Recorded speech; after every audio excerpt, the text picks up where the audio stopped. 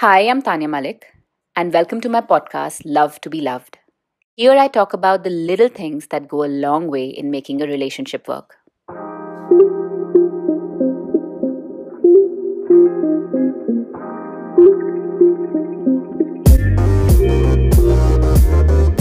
I kept my 3-year relationship on the down low, but decided to go public when we officiated our relationship through a small ceremony, and the moment I posted pictures of our engagement, my DM was flooded with questions. Aren't you a feminist? They asked. I thought feminism is against the institution of marriage. Don't feminists hate men? So I thought it's time to do a series on relationships and sex.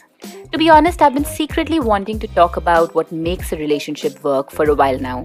So I thought, Tanya, here's your cue. Anyway, I'm no relationship counselor. I speak from my experience with a bunch of failed relationships and what it taught me. Like most Indian women, I've dealt with my fair share of toxic masculinity and male entitlement, but I've also been lucky to build a true partnership. While, like most of you out there, I'm a hopeless romantic, there is something I realized I did differently. This realization made me curious.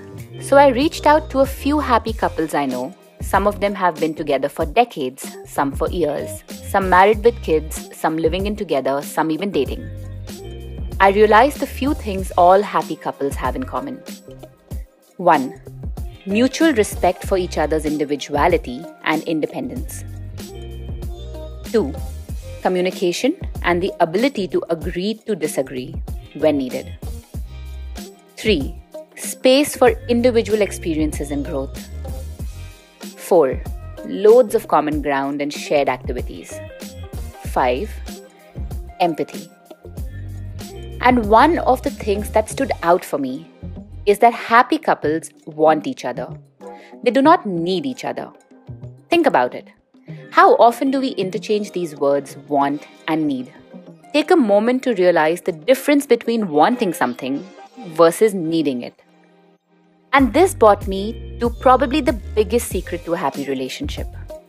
People who love themselves, who are complete in themselves, are the only people who can build a happy relationship. Think about it. Someone broken will need healing. Someone unloved will need to be loved. There is a saying, if you cannot love yourself, then how can you possibly love another? And this, according to me, is the holy grail of happiness in any relationship. Only when you love yourself will you know what you truly want.